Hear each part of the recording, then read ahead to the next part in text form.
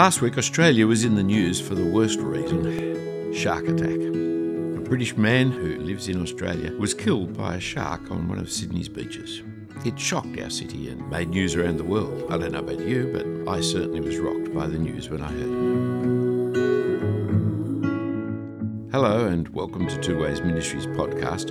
I'm Philip Jensen. This awful attack reminded me of the last death that we had by shark attack. It was in the harbour back in 1963.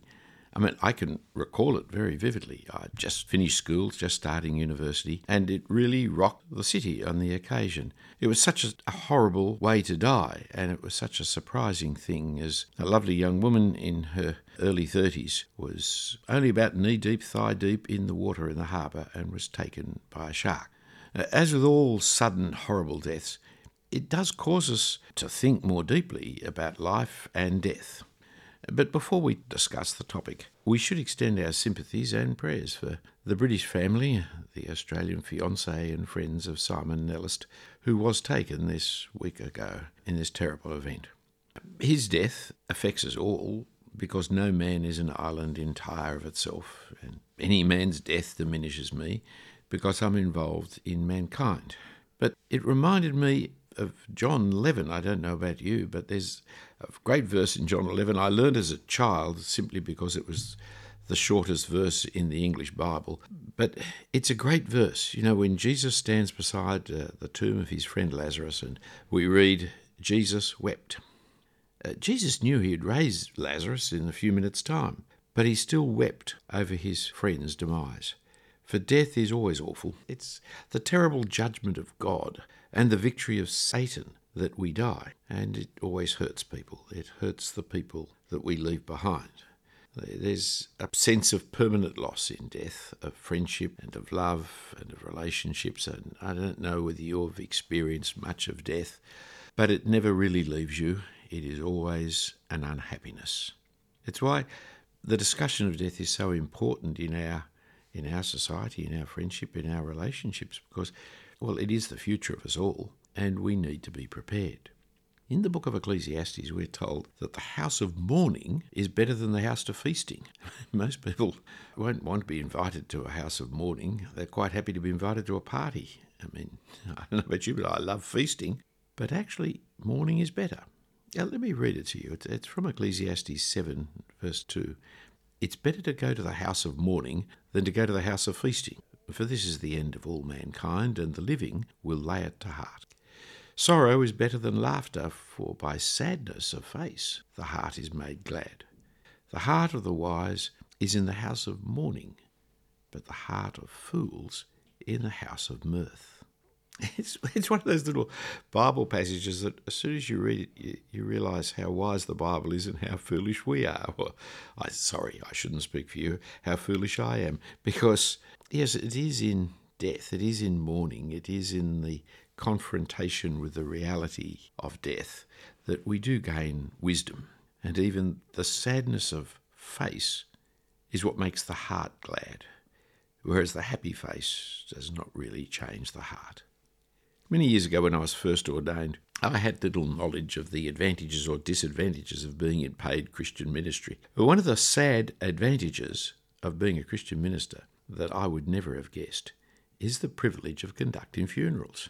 The parish I was in had lots of funerals, and parish ministers like I was then, I was only 25, but I was conducting a funeral every week or so. And we have to face death and grieving and people's sorrow and sadness, but it keeps us in touch with reality. For death is about reality, and reality is about death. We have to think about death and understand it, think about grieving and understand it, so as to be able to speak to people in the context of funerals. However, as a society, we've moved any sight of death as far away as possible.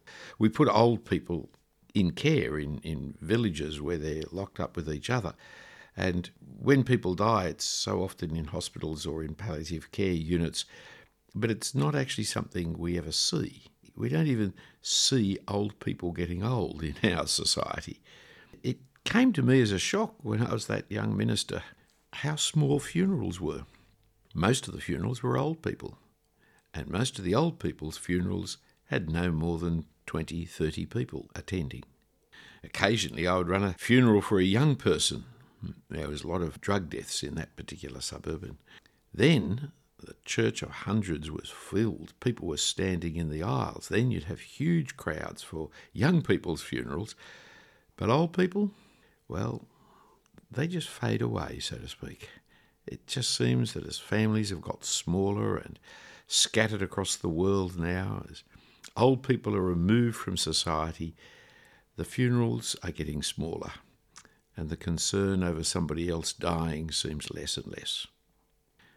COVID's actually accentuated it with restrictions in funerals, but notice how we're told the numbers of deaths, but we're actually not told the names of who died. The people who die of COVID are of no public interest, apparently. They're just numbers. We're interested in the numbers more than the people, in trends and epidemiology rather than the individuals, and yet each one has a story, a lifetime story, that is really very important for us to grasp, but we, as a community, are too busy counting the numbers. It was only yesterday that I found out that, from a report of the Australian Bureau of Statistics, that the average age of those who died, I think it was the median age to be accurate, but those who died because of COVID is 83, which is life expectancy anyway. The majority of people who are dying are in their senior years, their 80s, their 90s. But you see, when a shark attack happens, well, it shocks society, and it's about a young person. And we want to know about the victim, who he was and why he was swimming where he was.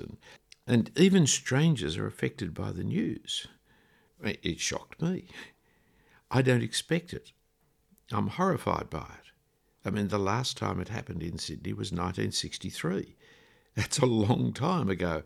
You don't expect it to happen. And when it does, you want to know about the person and find out why and who. And see, ponder it. Why do you think we're shocked? I've thought of several reasons. It's a premature death. You know, the Bible itself teaches us that we live 70 years and 10, which, in case you don't know the old way of describing that, means 70, or 80 if you're strong. I mean, we've extended life expectancy in our 21st century, but we're still just around 80. We're still just over 80. And so a young funeral, a young death, well, that's always a little bit shocking. But it's also because it's rare. We don't actually have shark attacks all the time. If you're listening to me from England, I just want to assure you we don't have shark attacks very often. I mean, in Coogee in 1922, there were 2 shark attacks and people died. And the last death in Sydney, anywhere, was in the harbour in 1963. The woman who died that occasion was Marcia Hathaway, and she was a keen Christian. She'd become a Christian in 1959 in the Billy Graham Crusade. The fact that I can tell you that indicates how long it has been since we've had this death, how rare this is. I mean, there are other deaths, sudden, shocking deaths, car accidents, plane accidents, wartime deaths, even COVID deaths that occur, but in a sense they're not rare. They happen all too often. They're rare enough to be put in the newspaper, but not rare enough for us to spend any time finding out who the people were and what is involved. But not only is it premature and rare, I think the shark attack ones gets us because of the savagery, the violence of the death. And it's people have got this ghoulish interest in the details. They've even got pictures of the events put up on the web. But it's not just the kind of savagery of it, or the violence of it, because a plane crash is terribly violent and war can be. It's the strange intentionality of it. It wasn't an accident that happened, like a car accident. The shark killed the man. But this episode raises actually bigger and wider questions that I wanted to actually spend some time talking with you about. That is, questions of our relationship with creation. See, we Christians know the world not as nature, spelt with a capital N, but as creation. the work of God. And we know our place in God's creation, that humanity has been created in God's image and appointed by God to subdue the world and have dominion over it. Now, we also can see there are many signs of our failure to fulfill this task, from our ecological mismanagement of God's world to our susceptibility to disease and viruses. But a shark attack is a sudden and dramatic kind of singular event, a demonstration of our failure to be in charge. It's the stuff of horror movies. I mean, Jaws, classically, has been thought of, but there are others. Hitchcock's movie, I don't know when it happened, 1960s, I guess, called The Birds, when suddenly our avian friends all decided to start attacking humans. Creatures striking back at their human masters, and we humans, especially we city dwellers who are pretty unconnected to anything in creation much other than concrete and cars and screens, we suddenly have become vulnerable, inadequate, weak, defenceless in front of the rising power of the creation. And so it becomes scary. But it's not just fiction. It is fiction for city dwellers, but there are real life problems that we have in creation. The famous stories of the lions of Tsavo when they were building the Kenyan railway across to Uganda, and suddenly the lions took to eating humans, and the terrible conflict that took place and the loss of life that happened on that occasion. And of course, there has been for this last 2 years the pandemic of a virus that has taken us some time to master. However, so many in our journalistic cadre have abandoned the view of God as creator and abandoned, therefore, the view of humanity as being in dominion under God's authority.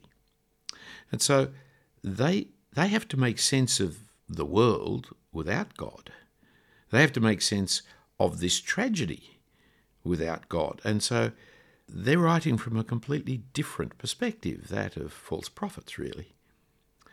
One of them, who regularly swims in the ocean, wrote that swimming for me is not merely exercise, it is a spiritual experience. Well, it's not the experience of the Holy Spirit, it's a different kind of spirituality that she's writing of. She also speaks of being conscious of the other shark attacks at her particular beach, and as she passes the very spots where these happen, she thinks, there, but for grace, go I. When I read it, I immediately thought, whose grace? I mean, the saying is there, but for the grace of God, go I. That makes sense. But there, but for the grace, go I? Is it her grace that the sharks don't attack her? Is it the sharks' grace that they don't attack her? Is it the spiritual grace of the sea, which is spiritual somehow? Whose grace? The Christian understanding lingers on even when it is being denied.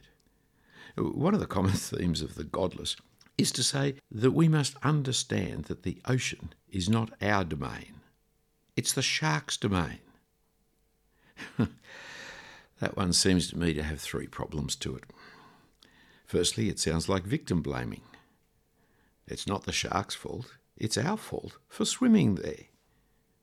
Strange that the journalists who say we must never blame the victim for being unwise, careless, or taking on risky behaviour are so quick to be able to effectively blame the victim for swimming where there are sharks. But there's a more profound problem. It's that it's not the shark's domain. It's God's domain, and he's given it to us. The claim that this is the shark's domain is not true, which raises actually the 3rd problem, namely that the sharks don't care for us, but we care for them. Because we're made in the image of God, because we are in dominion, because we are to subdue the world, we have responsibility. And you see it in the way in which we treat the oceans. Our concern for the barrier reef, our concern for turtles and their reproduction, our concern for whales, and that we are continuing to have them free from the attacks of humanity and able to reproduce in large numbers. Some of the ways in which we take responsibility have nothing to do with human invasion, but we do use science, good science, to investigate the seas and the lands and the skies in order to exercise our dominion. So our marine biologists study and seek to preserve the sharks. But the sharks' terrestrial biologists are not doing anything to look after us. It's an absurdity to think that it is their domain and not human domain. Through our mismanagement of the harbour and of sewerage outlets, actually, from 1852 to 1963, 100 years, there were 40 fatal shark attacks in Sydney. But since 1963, we've had none till last week's fatality. Now, I'm no expert or even knowledgeable about sharks, but I understand that they're not out hunting humans. But it is human wisdom and scientific study and good government policies that have been used to exercise our dominion over them, so that something which 100 years ago was all too common has now become so rare. But as I heard about it, it kind of took me back to the funeral services I've run and to 2 parts of the prayer book. You see, when I was first ordained, and I served in this church that had lots of funerals, I became very familiar with the words of the funeral service. I may say, there are parts of the prayer book which are wonderful, and the funeral service is one of those wonderful parts, for it expresses the truths of the gospel with joy and solemnity. It expresses the reality of life that we're in. It doesn't run away from the problems. And so the words of the shark attack reminded me of, in the midst of life, we are in death. To whom may we look for help but from you, Lord, who for our sins are justly displeased? Yet, Lord God, most holy, Lord, most mighty, holy and most merciful Saviour, deliver us from the bitter pains of eternal death. God hasn't lost control. He's always in control. He's in control of life and he's in control of death. Death is God's condemnation for humanity's sinfulness, and death, especially unexpected death, reminds us repeatedly that we need to turn back to God for forgiveness. Reminds us that Jesus has conquered death and that we're not to grieve as those who have no hope. The other part of the prayer book it reminded me of immediately and I thought of is a part called the Litany that speaks of sudden death in a slightly strange prayer. From dying suddenly and unprepared, good Lord, deliver us. One of my teachers claimed that this was the oldest part of the prayer book and was a little bit unreformed. The Reformation hadn't touched it. It still had the sense that you had to be in full fellowship with God at the time of your death. That if you sinned and didn't have a chance to repent before you died, well then you'd have to spend time in purgatory paying for that yourself. And so from dying suddenly and unprepared, good Lord, deliver us. But others point out, no, it actually is truly reformed.